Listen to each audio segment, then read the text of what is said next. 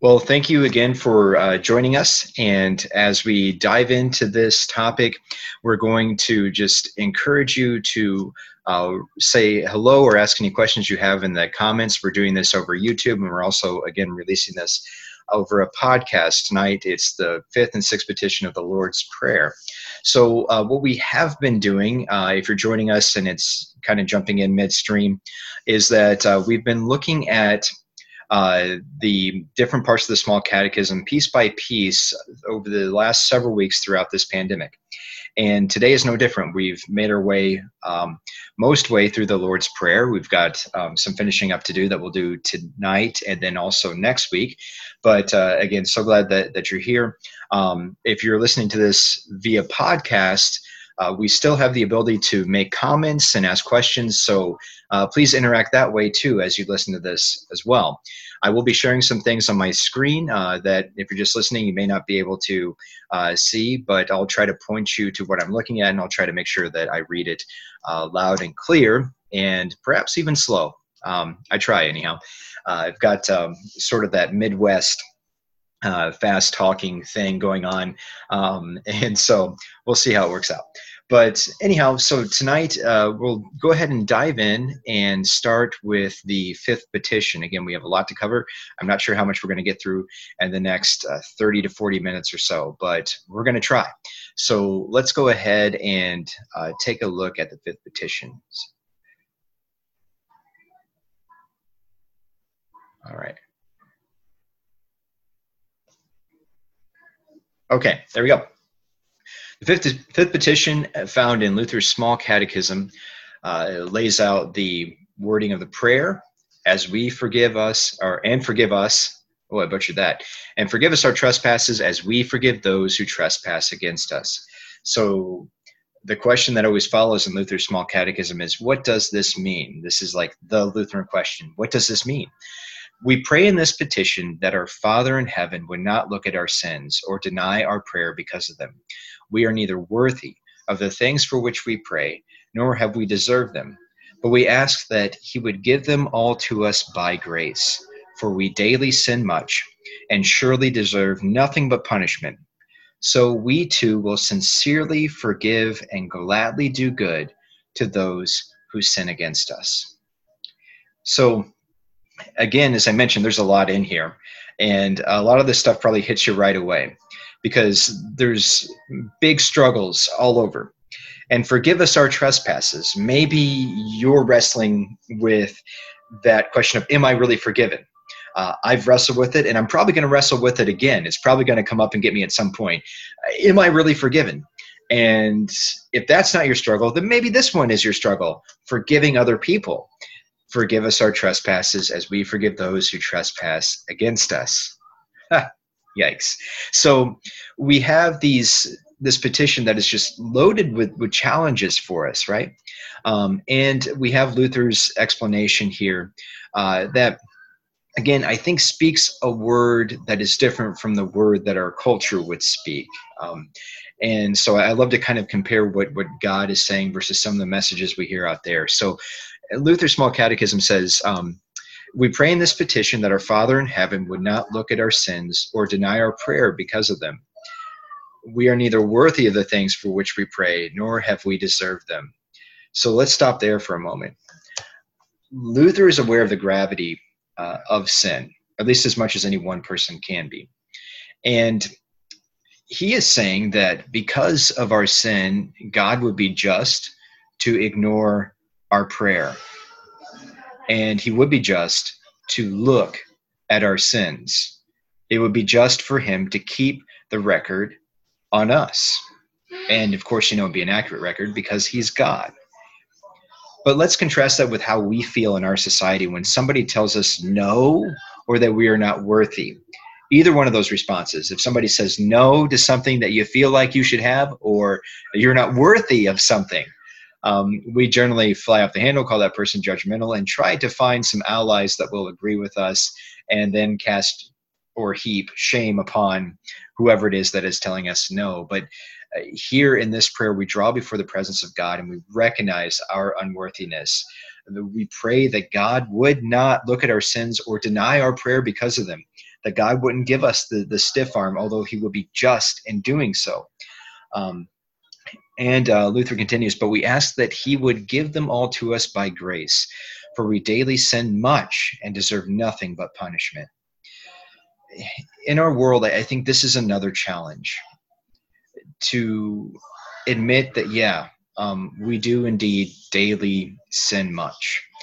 And you'll hear messages that run counter to this truth out, in the media, in the press, in popular books and movies and things like that. And of course, you'll also find it in the church. I think our default is that if we are unhappy, then we have to fix our emotions so that we can be happy and comfortable again. So we hardly ever admit that there is anything wrong with us deeper than the fact that we might need an attitude adjustment. And also, whenever we notice that there's something wrong about us, we look out in our world and try to remove something or try to end a relationship or whatever else that might be making us feel bad. But here, Luther and the church says, no, the problem is me, right? The problem is me. And if we get really deep into that thought, we also recognize that the problem is me in almost every circumstance. I can't have a conflict with somebody without my sin having something to do with it. There are very few times where you have where I am just the pure victim. Either somebody did something to me and I am just wrestling with forgiving them, and there my sin is at work trying to make things worse for me, or again, it's some type of thing where somebody might have done something wrong, but I might have said even a small word that was not right, and their sin pops up. And so even my good works, Luther will tell us about this too, that even my good works, it is so hard to even do a good work with a pure motive. In fact, it's impossible. Even when we're trying to help other people, there's always something that pops up. Oh, that person didn't say thank you. Oh, there's sin again. We're looking for gratitude. Or, man, I really do feel better now that I did that. Well, there's sin again. We've taken a good deed and turned it into some sort of self-serving thing and made it about us. And so this is where I think the Lutheran Church has a great message for the world, a message that if we were all politicians would make us unelectable. You are the problem. I am the problem. We are all messed up.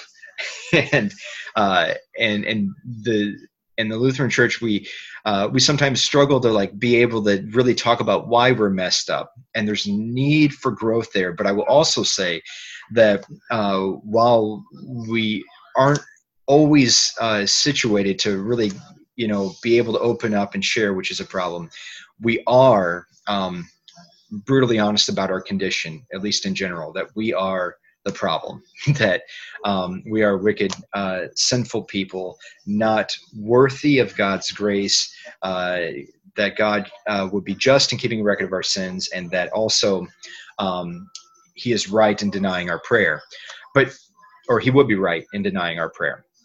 But let's look at this petition from a different standpoint, perhaps one that's a little bit more positive, one that would give us a little bit more confidence this evening. All right. And so I'm kind of pulling the YouTube channel up on another device here. So again, multitasking, but let's look at it from a different perspective, because Luther introduces something that is wonderful, actually, for us, that as we go through and consider this article and whether or not we can actually be certain of forgiveness and know if we're actually forgiven or not, Luther has this to say. He says, "Let everyone accustom himself, therefore, to believe for a certainty that he is in a state of grace, and that his person with its works is pleasing to God. But if he senses that he is in doubt, let him exercise his faith, struggle against the doubt, and strive for certainty, so that he can say, I know that I have been accepted and that I have the Holy Spirit, not on account of my worthiness or virtue, but on account of Christ, who subjected himself to the law on account of our works and took away the sin of the world." This is what we call objective justification. In other words, that God has given God has given us Jesus. He has given us the righteousness that Jesus earned through all of his good works, and he has also given us forgiveness for our sins. And so God has given us Jesus. He has done that. I have not, grabbed onto forgiveness and righteousness and brought it down to myself. I am not responsible for the giving of Jesus, right? And so then Luther says also, like, let's exercise our faith then. Let's expect to be tempted towards uncertainty when it comes to our faith. Let's expect that. And so let's realize that and exercise our faith and look at that objective justification that I have received Christ's mercy and grace, past, present, and future tense fact. And this is because of God's goodness and not my own merit or worth. This is something that God is doing by his own power and his great mercy. And then another thing that Luther provides for us, another skill I think that Luther offers us when we're fighting against this idea that we're unworthy and that we've sinned and we've messed everything up and God has no interest in us, is this idea of talking back to your sin, talking back to Satan when he tempts you, and talking back, I guess, to even the world. He might have done that at a time or two, but Luther's great when it comes to talking back to Satan or talking back to our sinful nature, to say, listen, you, I have been baptized. I have received the grace of Jesus Christ, and you may no longer speak to me about my unworthiness, because I have this great treasure of worthiness in Jesus, and you know that he was perfect, and you can do nothing about that. And so he has given me all of his perfection. He has given me his grace abundantly. So sin, my sinful nature, Satan, shut it. And so Luther's really great with that. So sometimes maybe that's what we need to do when we're wrestling with forgiveness. Am I forgiven? We need to stop and like kind of externalize a little bit these things that are trying to get at our faith and be like, no, you may no longer speak. You do not have the right to talk here about my salvation. Christ has silenced you. Christ has done all that is necessary, and he has given me all of his good works and all of his grace. He's given me his very body and blood. You may no longer accuse me. I am Christ's. And so maybe we need to slap our sinful nature around a little bit, slap Satan around a little bit.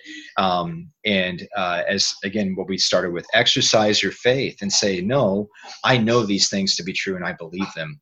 No matter what I'm feeling, no matter what I'm going through, I'm going to cling to this forgiveness and grace. All right, so we're going to look at this next part too. Forgive as we forgive those who trespass against us. As we forgive those who trespass against us. So, yeah. This one is tough. And I actually kind of wrestle with what to say because there's so many... and I always do when it comes to forgiveness because there's so much texture to it.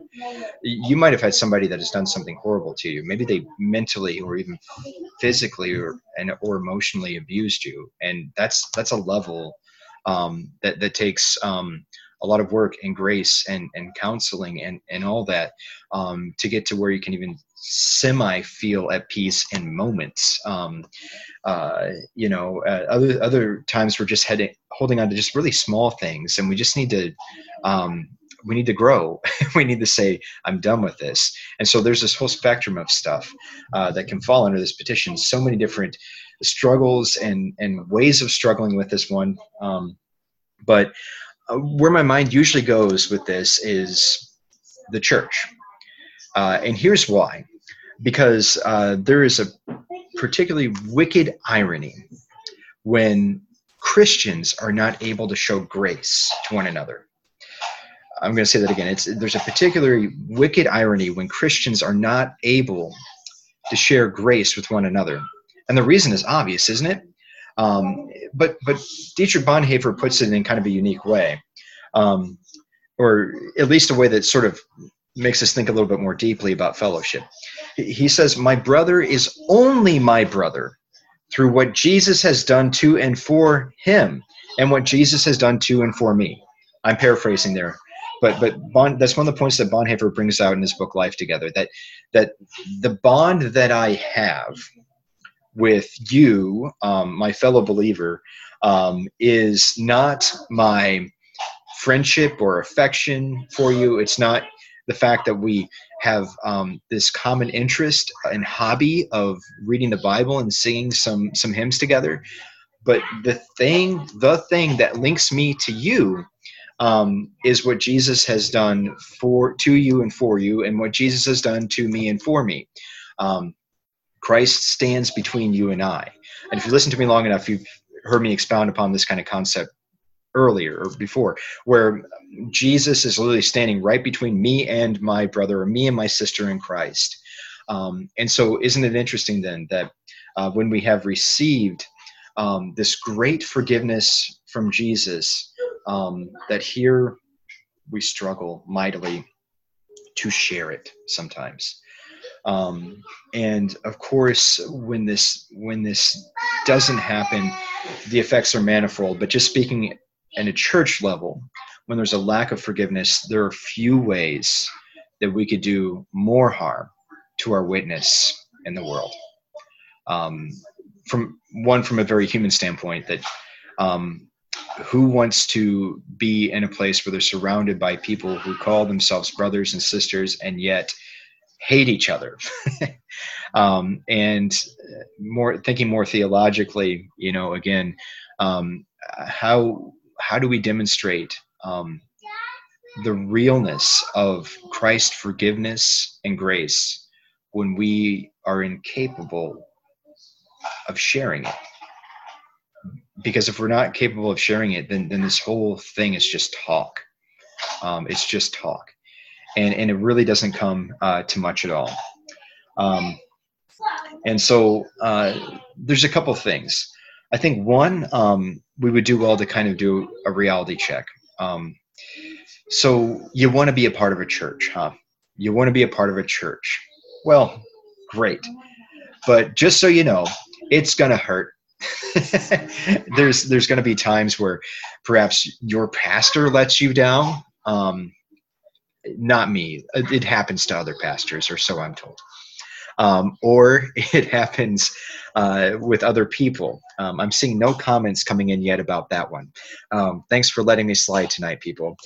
So it can happen it can happen between pastor and people, or sometimes people and people in the congregation. But it will happen. Why wouldn't Satan try to tempt us into a lack of forgiveness for one another? Again, there's few ways that we could do more damage to our witness than to not be forgiving. So of course, Satan would want to just drill in on that one. That would be, one of the best ways to attack Christian fellowship. There will be decisions you don't like. There will be things that don't go your way. There will be times where your love for others are tested. And I'm not saying this to beat you up. I'm saying this rather actually to empathize. If we're being quite honest, I've been through, difficult times as a pastor. As a pastor, I see the underbelly, of the church. And sometimes it touches me. I remember that there, was one particular Sunday. I'm not going to get into specifics or time, so don't worry about it. Everything's good. But there was one Sunday where it's like, man, it's just hard. And who knows? Maybe I would have slept in, but I had to preach, and that can be a bind. And that's another complexity, right? Because when we are offended and when we're trying to process that offense, and we're trying to get to a good and healthy place, that isn't going to work on a 7-day cycle, right? So if something happens to you, you're thinking, oh no, I've got 7 days to get this right because I have to come back before the Lord and worship and receive his gifts. And I need to do it, with a heart that is free of grudges and everything. And so again, here we see that this issue gets tough. And I'm gonna lighten the load on us soon. But I have to tell you, there's one question that just absolutely put me on the floor. And it happened actually earlier today. If I wasn't, supposed to, if I wasn't supposed to have been working at that time, I might have just laid on the floor. And so here's the question. I wrote it down. Again, this hit me as I was preparing this. If I am angry at my brother or sister in Christ, and if I am becoming bitter towards them over one thing that they have done to me, did I love them in the first place? So if I am having trouble letting go with something and resentful, and every time I see that person, it stirs up bad emotions inside of me, did I love that person before this even happened? Because if I can be turned resentful and angry so fast, is that love? 1 Corinthians 13, 4-7. Here we go. We're going to make it bigger if you're watching this. 1 Corinthians chapter 13, verses 4-7. Love is patient and kind. Love does not envy or boast. It is not arrogant or rude. It does not insist on its own way. It is not irritable or resentful. It does not rejoice at wrongdoing, but rejoices with the truth. Love bears all things, believes all things, hopes all things, endures all things.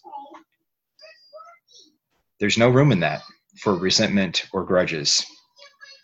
Do you see why I wanted to lay on the floor? If anything, I wouldn't say if anything, because again, there are some times where you have genuinely loved and cared for someone, and they have hurt you with one devastating act, or maybe several over many years. But a lot of times, what a lack of forgiveness shows is perhaps a lack of love in the first place. Lord, have mercy. We are never as good as we think. And so, and this is where we get really tied up in knots, right? This is where we really get tied up in knots. Because if you've been hurt, like I said, it is complicated. You have a natural, God-given need for justice. That is a God-given desire that justice would be done, that whatever is wrong would be made right. Justice flows from God. And so whenever we are craving justice, that is the desire, at least, is from God. Now, we might be wrong about the things that we want justice for. We may not know all the information, but that desire, even if it can at times be misdirected, that desire is a God-given desire. And so then we're trapped between two different desires. And I think this is where we really get tangled up when it comes to wrestling with forgiveness or forgiving somebody, is that we have a desire for justice, and yet we also have a desire for relationship, for fellowship. That also is a God-given desire. Adam and Eve were created to become one, but they were also created, and part of becoming one was fellowship, that they might have a family, and from that all kinds of peoples would fill the earth. But those peoples would be in families and communities. We are designed for community, and the Trinity was in community before the world began, right? So you have Father, Son, and Holy Spirit existing together in perfect harmony and unity in this little divine, not little, I guess I should say, massively big, incomprehensible community. Father, Son, and Holy Spirit dwelling in harmony together before the world began. So our desire for community is a God-given one too. And so we're kind of caught between the rails. And on one side, we're desiring justice. On another side, we're desiring relationship. And when an offense comes along, that, we get stuck here. We want this wrong to be made right, and we want it now. And also it hurts because the relationship is suffering, or maybe even severed, right? So that's where we are. But fortunately, I'll add this too, while I'm complaining. And that is, that life also offers so very few opportunities, right? To have the conversation we need to have with somebody, to say, you hurt me, either because time just flies by, people go their separate ways, or the conversation at least feels impossible because we think there's no way that conversation can go well. And so whatever it might be, it seems like life also offers very little opportunities to really just clean the slate in a way that is safe, and a way that will be heard in a mature way, where there will be understanding and hope for reconciliation. It just seems so rare that that ever happens. And so a lot of times we just get stuck, right? We get stuck. I feel like this cloud coming from you all, like, man, this is depressing tonight, but stick with me. It's getting better right now. All right. So the solution, though, is fortunately obvious. The solution is obvious. Stick to dogs. They're the best people. Just avoid people. Just dogs are the best people. I will go with that. Actually, I'm kind of kidding. I do think the dogs are the best people, but the best path forward still is forgiveness. Hopefully we don't have to expound long on the disadvantages of pursuing revenge, or holding on to grudges or whatever else. We know the path forward, the only path forward, is forgiveness. So I want to share a couple thoughts on that. Like, what if I'm struggling? What if somebody did something and I cannot let go? First of all, this is, I think, part of the beauty of the way that most liturgies are designed. Christine, you're wrong. I forgive you, but it's not cats. It's dogs. It's dogs. So we have that you're not alone. And we recognize this, again, when we look at the liturgy. The Lord's Prayer comes before communion. And that's a beautiful thing. Because what are we praying? Forgive us our trespasses as we forgive those who trespass against us. As we forgive those who trespass against us, right? And so we're praying together as a body, as a church, that forgiveness might happen, that I might be able to forgive. Yes, I'm praying that I would be able to forgive in that moment, but also along with me is everyone in the room praying that same thing. And when one part of the body hurts, we all hurt. And so in one way, my pain needs to be dealt with, not just internally and all that stuff, but also that healing needs to hit the whole community. And so the whole community is bound together to work together towards forgiveness. You are not alone. Forgive us our trespasses as we forgive those who trespass against us. And what a beautiful realization that is, because so often it happens that a person is getting ready for communion and they realize that they're still really, really, really ticked off at someone, and they're wrestling with it. Well, you have this prayer yet to say, forgive us our trespasses as we forgive those who trespass against us.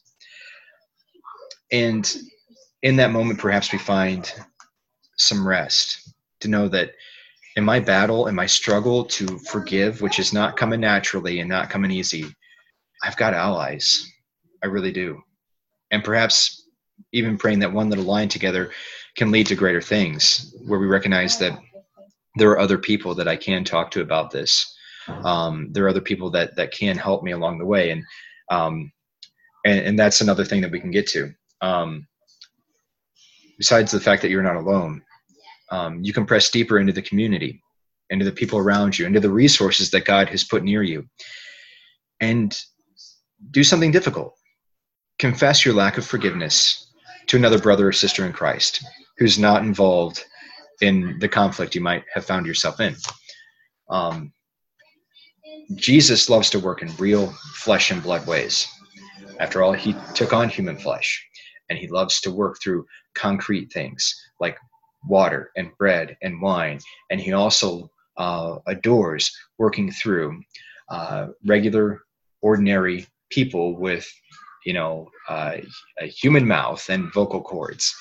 And one of the best ways to recognize Jesus in the community, apart from the sacraments, is to confess to another brother or sister in Christ. And I want to open my door to you in that, whether you're listening to this here in Gainesville, Georgia, and you're a committed member of Good Shepherd. Thank you, by the way.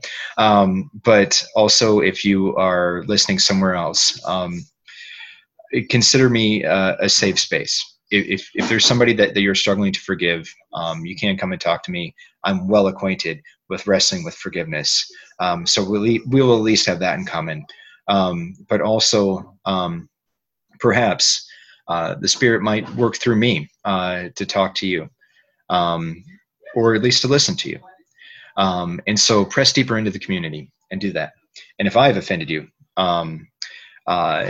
it's of course an opportunity where you can come to me, and I will not yell at you or beat you up unless if I feel like I'm stronger than you, which I'm not. I guarantee you I'm not. And so you're totally safe. So we have this. So we have this, that we press deeper into the community. Thirdly, I'm sorry. I think we can just go ahead and acknowledge this, that forgiveness is going to be hard work. That the moment we're offended, maybe we would be better off just saying, okay, Jesus, we're going to have some work to do here. I think we put a lot of pressure on ourselves to just become instantly forgiving, but forgiveness is hard won. It is painful. Christ died. He suffered to win forgiveness for us, and we should expect a little bit of pain in forgiving too. But the other part about this also is that in recognizing that it's a struggle, we can also recognize how much Christ went through for us. Right? So maybe this is still an issue. Maybe I'm still trying to forgive somebody, but maybe also in the middle of me fighting with myself saying, let it go, let it go. I can look back and I can say, Jesus, you have let go of a lot for me. You've let go of so much for me. I can't let go of one thing. And yet you've let go of the countless sins that I have committed every day and continue to commit, things I'm not even aware of. Thank you, Lord. And so perhaps there's grace in the struggle too. And then also there is this. So forgiveness also strengthens community like nothing else. Again, I've mentioned that there have been times where even I struggle, in community, to be in community and all that stuff. Our sinful nature is always telling us to just go and hide, to bury your head in the sand, just to get away from this. But when there is forgiveness, there's nothing more beautiful or better or sweeter for the church. There's nothing more edifying, or hardly anything more edifying for the faith of the people around you than whenever they witness reconciliation. And so also, again, recognize that there's an opportunity. Maybe you'll be writing a letter to yourself 15 years from now saying, I hope you've done this, because the struggle is going to be long and hard to get there. But when you get there, it is in fact a beautiful thing. If you're wondering, what do I do if I thought I've forgiven somebody and that grudge has popped up, or if you're wondering, I still, thank you, but I've tried all these things and nothing seems to help. Know this, that forgiving is something also that perhaps you need to do time and time again, even if it's over the same thing. That perhaps we need to realize that our sinful nature will rear its head, that Christ is able to forgive once for all and finally, but we might have to revisit forgiveness for another person time and time again. An evidence of your faith and something that should give you reassurance about your salvation is that you're still struggling with it. You're still willing to fight against what you know is not working well inside of you, what you know is sinful inside of you, which is resentment and holding grudges. If you're still doing battle against those things, even if you're battling imperfectly, even if you have a number of losses in that fight, if you're fighting, then the Spirit is alive and well and stirring up the battle inside of you. And so that's good news, actually. Even if it's a painful feeling, it's good news. It's actually evidence of faith. All right. So, man, there's so much. Okay. The sixth petition, uh, we might try to clean some of this stuff up next week. I'm going to try and dip our toes into it a little bit as we go here. So, um, here we go. We look at the sixth petition to the Lord's Prayer. All right. And lead us not into temptation. Luther writes, what does this mean? God tempts no one. We pray in this petition that God would guard and keep us so that the devil, the world, and our sinful nature may not deceive or mislead us into false belief, despair, and other great shame and vice, although we are attacked by these things. We pray that we may finally overcome them and win the victory. So that's Luther's explanation to the sixth petition of the Lord's Prayer, and lead us not into temptation. A couple points before we wrap up, just kind of dipping our toe into the water. One is Luther, again, partly because of the time that he wrote this, which was in the 1500s, has a very different worldview than we do, and he sees things differently than we do. Also, though, at this time, the worldview was much more biblical than ours is now, and so in some ways we're kind of at a disadvantage. But Luther is very much aware of the reality of Satan, right? So God tempts no one. We pray in this petition that God would guard us from all the sources of temptation, Luther writes, the devil, world, and our sinful nature, that they may not deceive us or mislead us into false belief, despair, and so on. So he names the sources, the devil, the world, and our sinful nature. We feel a pressure to not admit that Satan is real. And that's because I think we want to appear rational. Certainly the church has had a hard enough time in the world, and there's been much ridicule of the church, and we don't want to add to that. We don't want to make things worse for ourselves or for our brothers and sisters in Christ. And so we're tempted to maybe just kind of not talk about that whole thing with the devil and all that. But when we do, we put ourselves at a disadvantage, because that's not how Jesus spoke. Let's take a look here. I think I've got it up. John chapter 14, verse 30. Okay, where'd you go? Nope, I don't have this up. Oh, there we go. I just didn't hit enter on this webpage. This is going to be a smooth listen on the podcast. Yeah. All right, so John chapter 14, verse 30 says, I will no longer talk with you, for the ruler of this world is coming. All right, who's the ruler of this world? It's Satan. And it was Satan who offered Jesus in his temptation all the things of the world, right? All the kingdoms of the world. If you remember that story in the Gospel of Matthew, Jesus is taken up in Matthew chapter 4 to the top of the temple, and he can see everything. He's got a great view. And Satan says, all of this, the whole world will be yours, right? So if Satan has the ability to give all that to Jesus, then Satan really has a lot of influence in this world. And Jesus, again, even says the ruler of this world. Some translations would say the prince of this world is coming, right? And I think, again, we're at a disadvantage when we don't recognize the evil forces, namely Satan, but also the world and our own sinful nature behind temptations that we feel.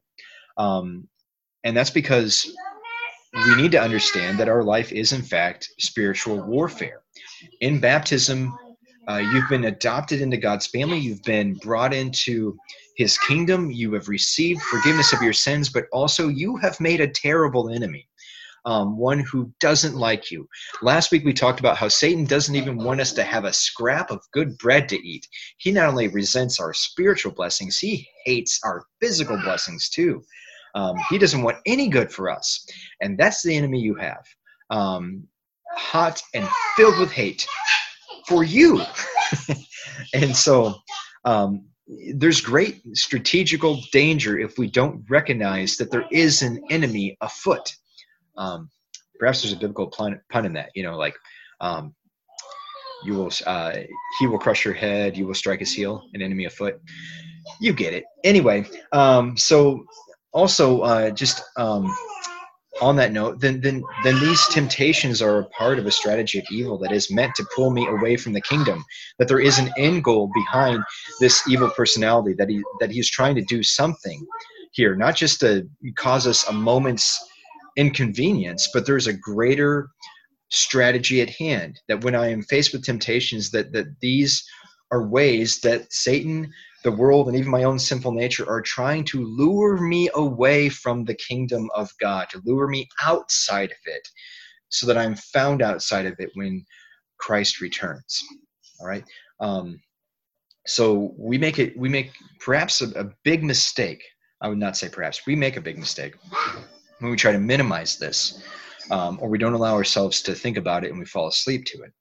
Another thing that I'll quote from the Large Catechism as we wrap up is this: that as long as we remain in this vile life in which we are attacked, hunted, and harried on all sides, we are constrained to cry out and pray every hour that God may not allow us to become faint and weary and fall back into sin, shame, and unbelief.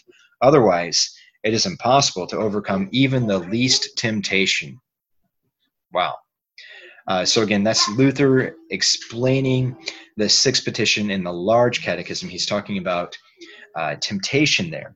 And so a couple things out of that. One is in this vile life, Luther again notes that we are in danger all the time. And not only that, but we are constrained to cry out and pray every hour. That alone is our chief defense, that we would pray to God constantly. And he says if that's not going on, we can't hope to be successful against even one temptation. That's how severe and steep and difficult the road is, and how much of an active enemy Satan is for us. But I'm going to conclude us on a happier note tonight, and it's something that I'm going to touch base with again next week. So I'm kind of jumping over some stuff right now, but I feel like it's important to not leave us in the pit of despair. But here we have actually an advantage that wrestling with temptations can bring us. If we are fighting against temptation almost constantly, which we are, whether we recognize it as such or not, and especially though if we are feeling the weight of that battle, if we've got a few scars from that battle, if we don't exactly have, if our track record, if our battle track record is more like General Custer than, I don't know, let's say Patton or somebody, I don't know, pick a great general, then what we need to understand is that we can still find comfort in that. If you feel terrified by your own weakness, if you feel the weight of defeat on you, if you feel completely broken and you have no hope for yourself in overcoming the next temptation that will come, blessed are you. Actually, blessed are you. This is what we call being poor in spirit. This is what Jesus was referring to in Matthew chapter 5, verse 3. Blessed are the poor in spirit. Why? For theirs is the kingdom of heaven. Blessed are we when our temptations actually lead us to a point where we finally give up on our own efforts. Blessed are we when we're finally humbled by our temptations and recognize that there's nowhere else to go. And blessed are we when in that place we turn to Jesus and say, I can do nothing, but you can do all things. And I need you to fix this. And I depend on you for it. That's poor in spirit. And if that's you, then yours is the kingdom of heaven. We will, again, pick up next week. We're going to get deeper into this thought about temptation and how we pray that Jesus would lead us around it. I hope these things are helpful. If they are, I would ask that you please share this podcast or this YouTube video. You can subscribe to our podcast. You can subscribe to our channel, and that would be a big help to getting this word out. And it also would help you know when we're doing things on here so you can catch up with us. And so to the first 5 subscribers to our YouTube channel, I'll make this deal. If you subscribe to our YouTube channel or our podcast, the first 5 people to do either, if you are struggling to forgive somebody, what we will do is we will write them a note anonymously where you can say whatever you want to say to them, and it won't be in your handwriting. So um, I'm kidding. Sorry. I have a temptation where I can't resist my own twisted sense of humor. We will not actually do that. But if you would like to subscribe, please go ahead and do so. I cannot help but end on a weird note. And so we'll see you next week. God's blessings. And again, continue to pray for the church and the pandemic. And there's so many other things during this time. If there's a way I can pray for you, please let me know. Have a great evening.